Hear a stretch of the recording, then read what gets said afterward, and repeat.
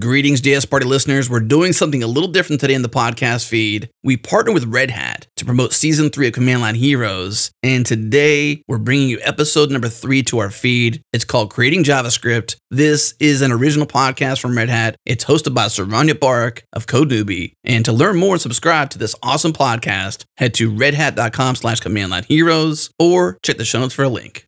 Here we go. Brendan Eich was 34 years old when he sat down at his desk in the Netscape headquarters. He was committing himself to a massive 10-day sprint of coding. A new language, a whole new programming language, in just 10 days. It was 1995, and the world of programming languages was about to change forever. I'm Saranya Barak, and this is Command Line Heroes, an original podcast from Red Hat.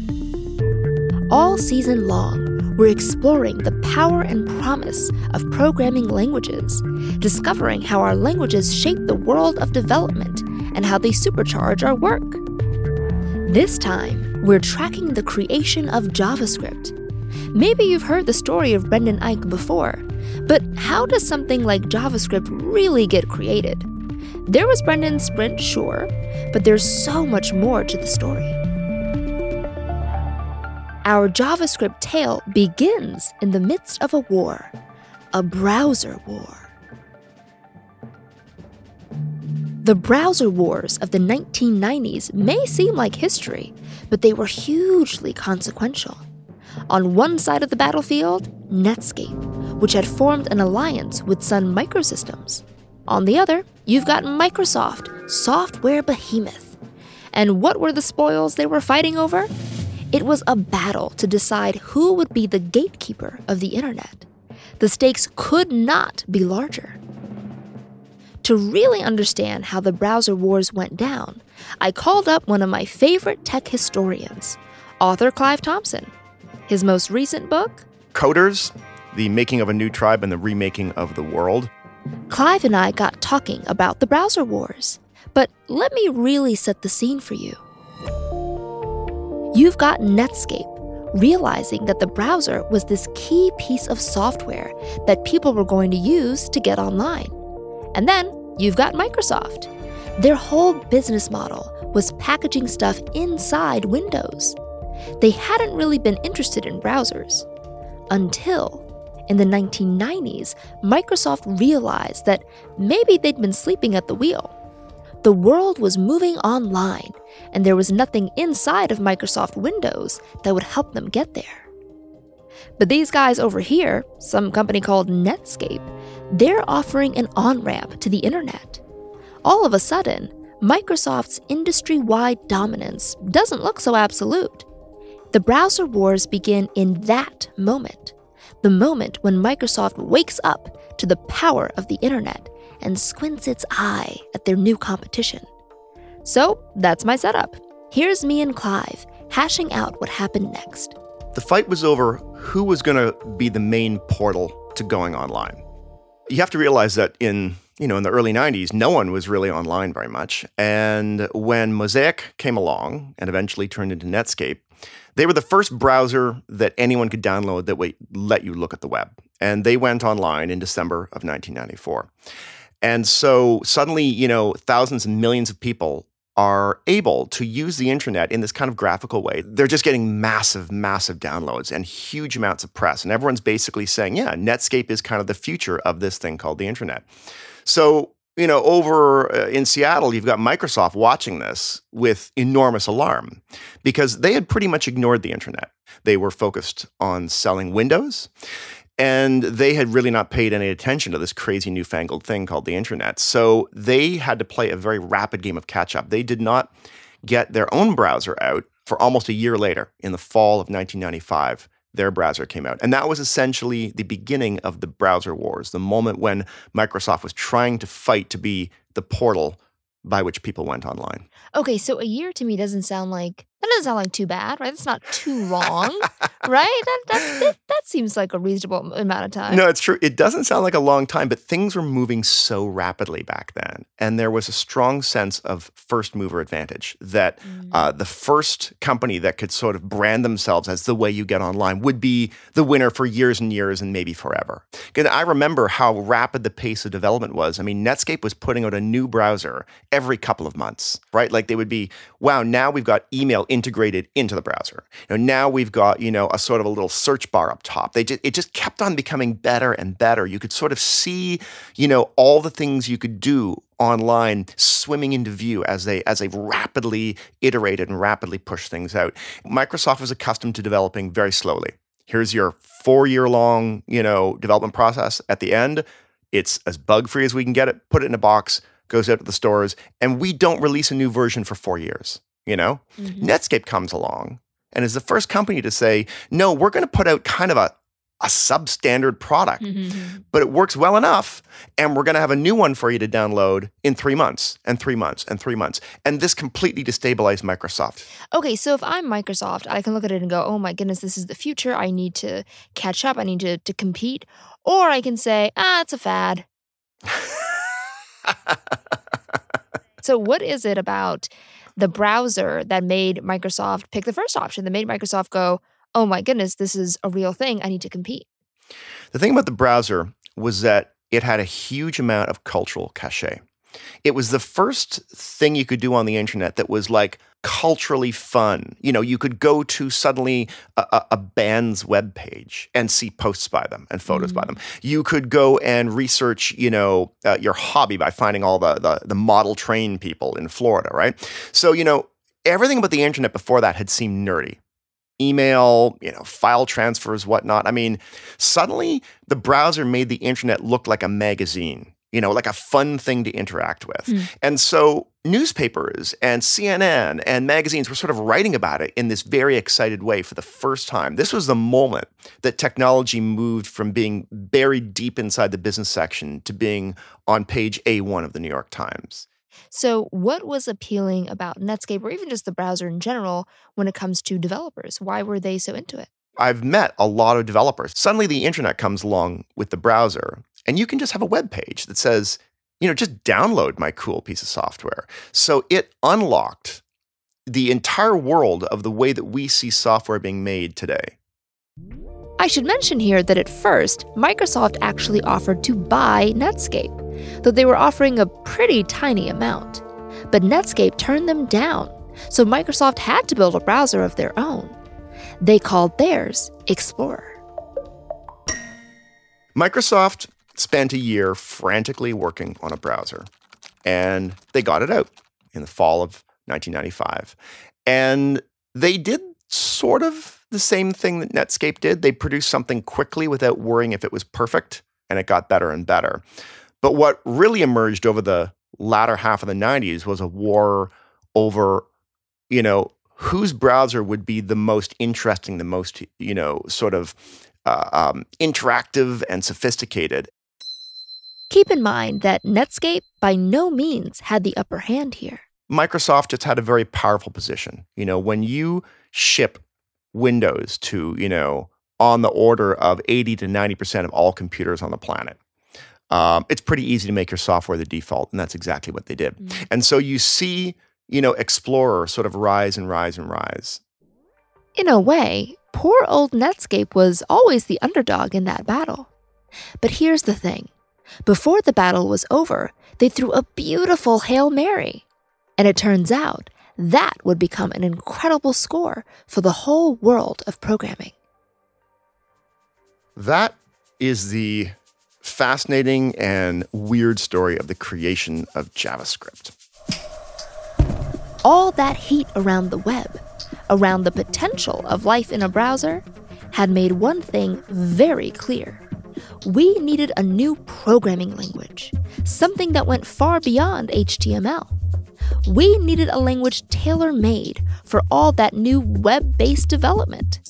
We wanted a language that didn't just survive online, but thrived there. How do you create a programming language for the browser? That, my friend, was the billion-dollar question. So, around the time Netscape saw that Microsoft was competing with them, they took a look at Java.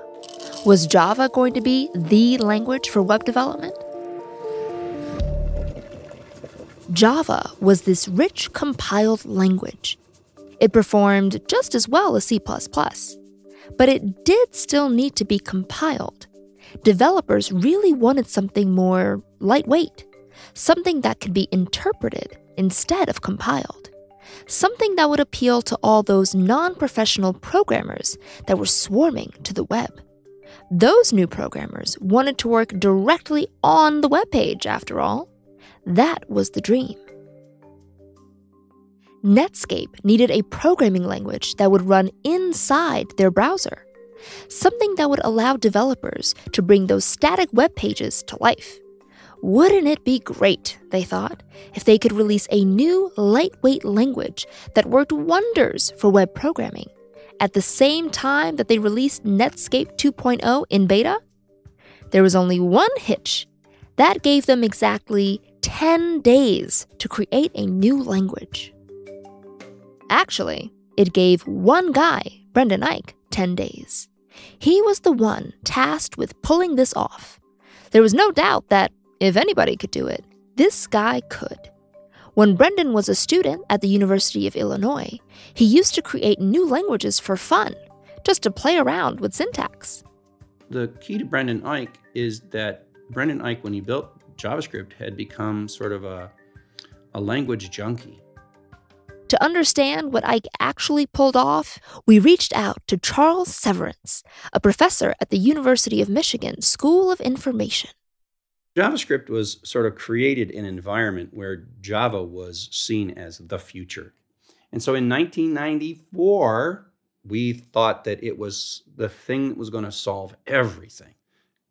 1 year later, the thing that would actually solve everything was about to appear, but it couldn't say, hey, I've solved everything, because everybody, myself included, believed in 94, 95 that we had seen the future of rock and roll, and it was the Java programming language. They had to build a language that seemed irrelevant, seemed silly, seemed meaningless, and yet was the right solution. What Eich delivered was not just a toy language, though. It was sophisticated in hidden ways, drawing on major inspirations from languages that had come before. If you look at the basic syntax, it's very clear that it's inspired by the C language, with its curly braces and semicolons.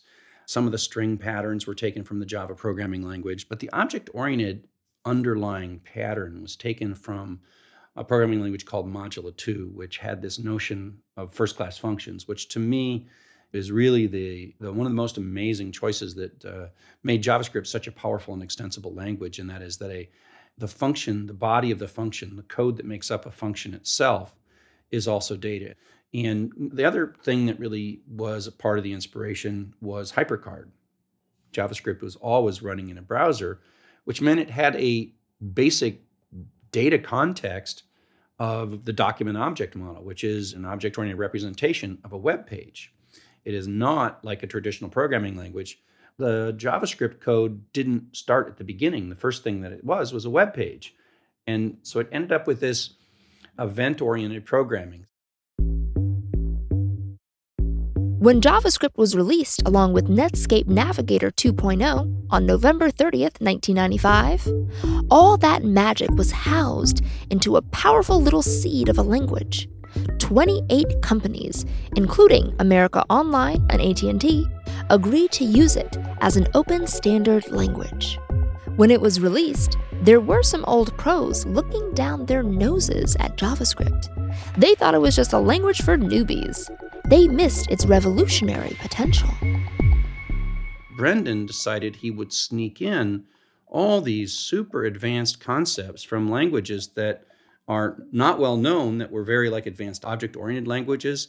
And so JavaScript is almost like a Trojan horse. It sort of sneaked into our collective consciousness with the idea that it was silly and fun and easy and lightweight, but then built in from almost the very beginning was a powerful, deeply thought, well thought out programming language that's capable of doing literally almost anything in computer science.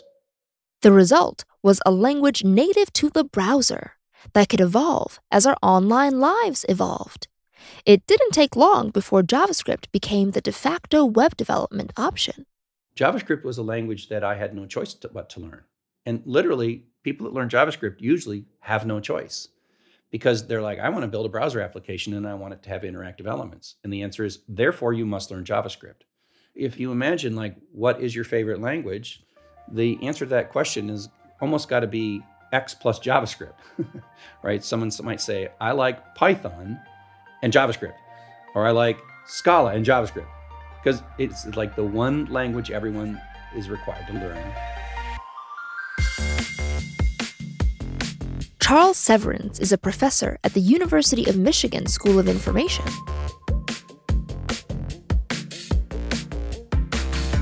Netscape had been incredibly strong coming out of the gate, and they fought hard during the browser war. But in the end, Netscape just disappears as a serious product. Microsoft's industry-wide domination was an overwhelming force. Despite being a year late to the browser game, they were able to pull themselves back on top and win the day. But Netscape's Hail Mary, its creation of JavaScript, was a success. Because long after the fight was over, this gem of a language that came out of their browser war, it would have an afterlife that changed everything.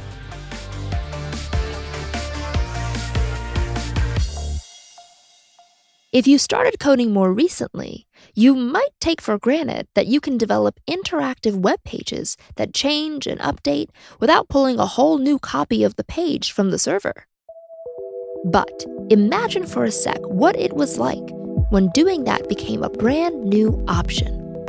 We asked Michael Clayton, a software engineer at Red Hat, to help us understand what a huge shift that was.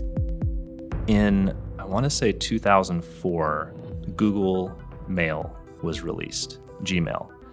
And it was, to my knowledge, the first web application that really took JavaScript to the next level, that used it to dynamically switch content out that you were looking at.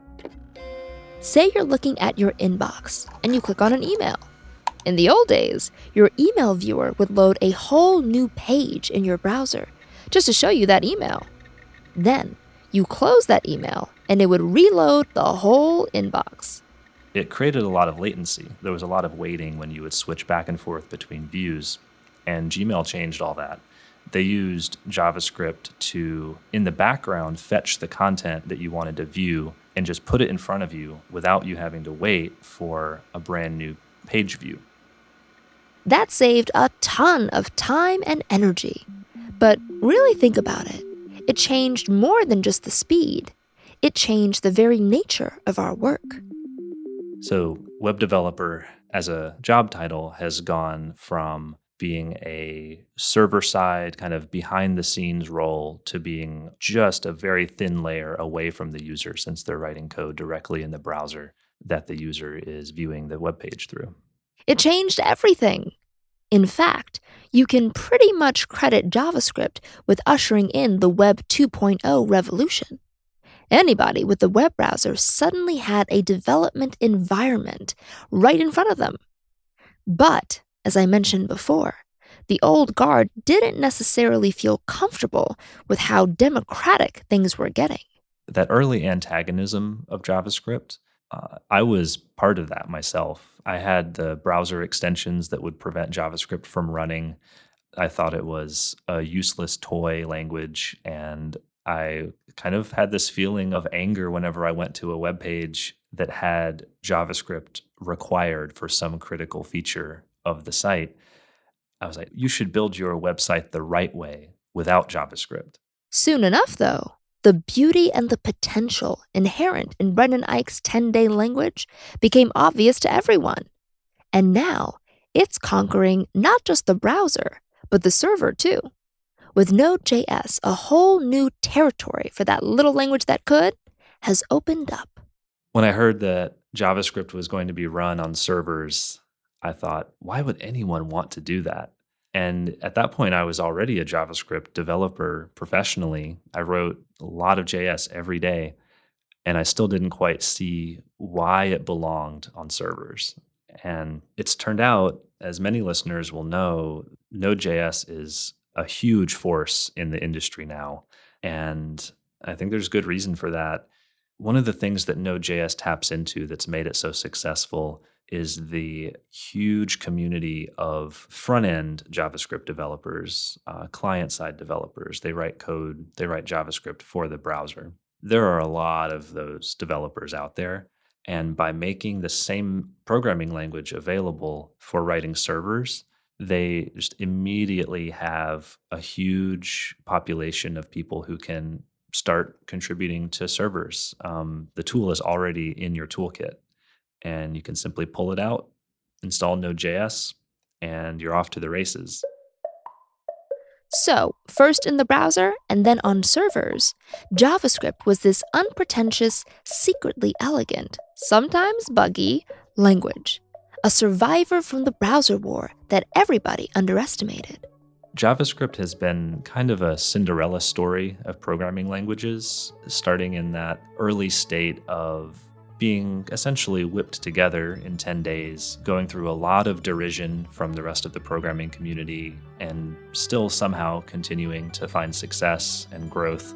And then coming to the point we're at now where JavaScript is either first or second place in the most popular programming languages in the world. JavaScript is essentially everywhere. The ability to run inside of a web page meant that JavaScript was as pervasive as the web is, which is quite pervasive. Michael Clayton is an engineer at Red Hat. Did JavaScript eat the world? Did it ride on the coattails of the web to a kind of language domination? I wanted to find out where the edges of JavaScript actually are. Hi, my name is Clint Finley. I'm a writer for Wired.com. Clint was curious about the same thing. And the more he looked at the way JavaScript runs today, the more he realized it's got its fingers in every part of his online life. JavaScript has become something that can empower entire applications before you even have a chance to decide whether you want all of these different applications to run on your computer. They just start running. And some of them they're involved with advertising or facilitating the tracking that advertisers use.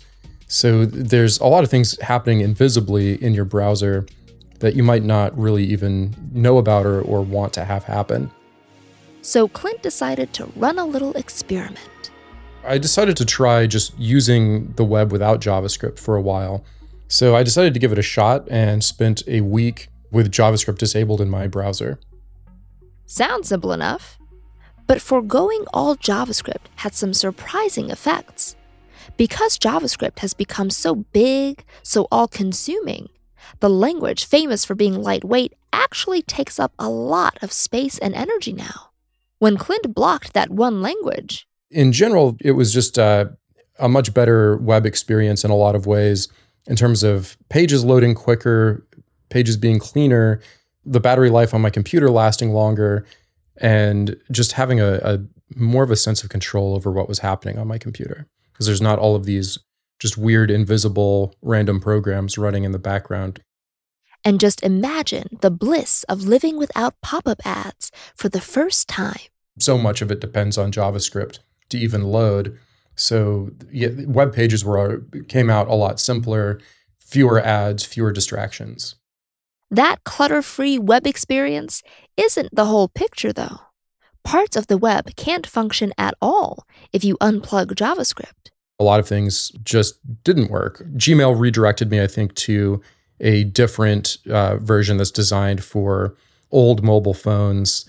Facebook did sort of the same thing, where a lot of the smooth interactions weren't there. It became more like a series of web pages. So Netflix didn't work. YouTube didn't work. Yeah, anything that's really heavily based on interactivity just didn't work. Ultimately taking JavaScript away, there was good and bad, and I had to decide that it's better to have JavaScript than to not have it at all. Clint Finley is a staff writer for Wired.com. Most predict that JavaScript will only continue to dominate mobile and desktop app development. The level of complexity possible for things like browser-based games, browser-based art projects, etc., is shooting through the roof. And the ever-growing JavaScript community is making the most of that potential. It's worth taking a step back and remembering here. In 1995, just a couple decades ago, Brendan Eich was sitting in a room hammering out a new language. And today, that language permeates everything we do. It might sound a bit cliche to say that some new string of code is going to change the world, but it does happen. A command line hero marshals all their love for languages into a 10-day sprint, and the world's DNA is changed forever. We can thank JavaScript for Google Docs, for YouTube, for Netflix. But, with great power comes great responsibility. And as JavaScript's influence continues to grow, pushed along by a huge number of open source libraries, that responsibility doesn't just lie with one person anymore. A broader community has taken the reins. Slashdata recently estimated the number of JavaScript developers at 9.7 million. And over at GitHub, JavaScript has more pull requests than any other language. Power lies with the whole world of command line heroes, helping JavaScript grow as we develop our tomorrow. Next time, Command Line Heroes gets caught in a web of languages, and we'll explore how Perl came to thrive in a wild new frontier. Command Line Heroes is an original podcast from Red Hat. By the way, a listener shared our Hello World episode from last season, where we also spoke about Brendan Eich and JavaScript. In that one, a guest said that during those 10 days, Brendan probably didn't get much, if any, sleep. Well, Brendan responded on Twitter to say he did indeed get sleep during that sprint. To learn even more about what happened during those 10 days, check out the Dev Chat podcast interview with Brendan. We'll throw a link in our show notes. I'm Saranya Barak. Until next time, keep on coding.